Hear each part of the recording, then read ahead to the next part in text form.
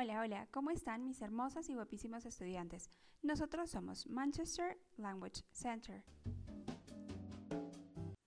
Bienvenidos sean todos ustedes a este espacio dedicado a mejorar sus habilidades de listening en inglés. Espero que disfruten y encuentren este espacio informativo, educativo y sobre todo divertido. Para comenzar, voy a darles algunas recomendaciones para que este podcast sea más didáctico. Escucha como mínimo 3 veces. La primera vez escucha de manera tranquila y relajada. La segunda vez toma nota. La tercera vez es para que te cerciores que la información que tienes anotada es la correcta. Al final, ordena todos esos garabatos para que tengan coherencia. Después, pasa al siguiente podcast y sigue aprendiendo con nosotros.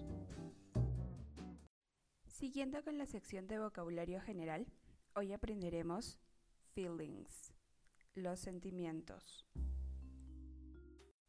Happy, feliz, sad, triste, angry, molesto, silly, tonto, thirsty, sediento, hungry, hambriento, worried, preocupado, confused, confuso, scared, asustado, surprised, sorprendido, embarrassed, avergonzado, upset, trastornado según el diccionario. Sin embargo, este sentimiento se refiere cuando uno está muy molesto y esa molestia lleva a una tristeza profunda. Grumpy, gruñón, kind, amable, obnoxious, desagradable u odioso. Excited, emocionado o emocionada.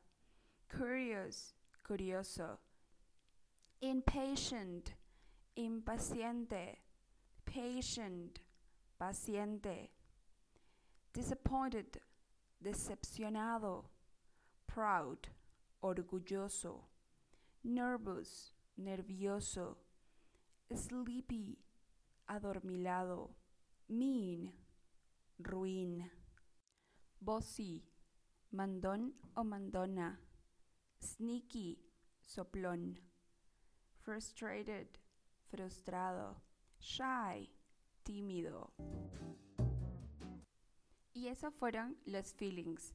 Gracias por habernos escuchado. Una vez más, eso sería todo por hoy. Si desean mayor información, visiten nuestra página web www.mlc.edu.pe.